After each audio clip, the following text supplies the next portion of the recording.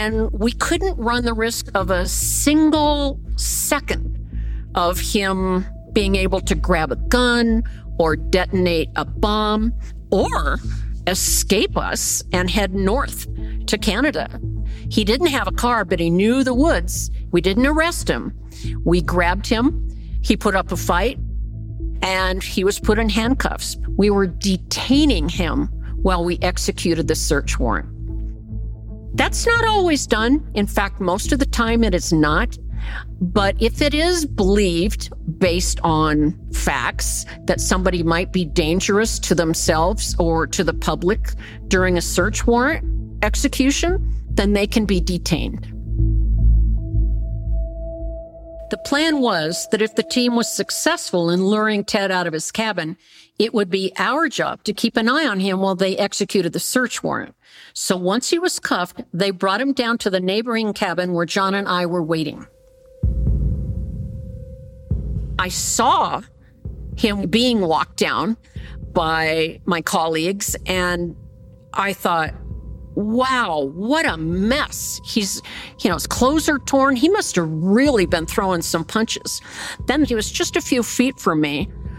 I looked at him and I realized that wasn't torn clothes I was seeing. His clothes were rotting off his body. As they walked him by me, he looked me right in the eyes, and I looked at him. I thought, oh my gosh, those are the bluest eyes I've ever seen. And as they passed, I got an interesting aroma. Ted Kaczynski smelled like wet dirt. He had so much dirt on him, I could see layer upon layer of it on his eyelashes, his really long eyelashes. I was alone with him off and on for the rest of the afternoon. Of course, I couldn't talk to him about anything about the case. We had what I would call a chit-chat, little light conversation. Once he was in the cabin, he was seated at this really small pine table, and there were only 2 chairs. Before I got to the site that day, I was handed a box lunch. I really didn't have much of an appetite, and I asked him if he was hungry. He said he was. And in the box lunch was a candy bar, among other things, a piece of chicken. I didn't really want to hold a piece of chicken up to his mouth, but I did unwrap the candy bar and held it up, and he would take a bite and chew it. I also had a can of soda, and I asked him, I said, would you like some of this? And he nodded.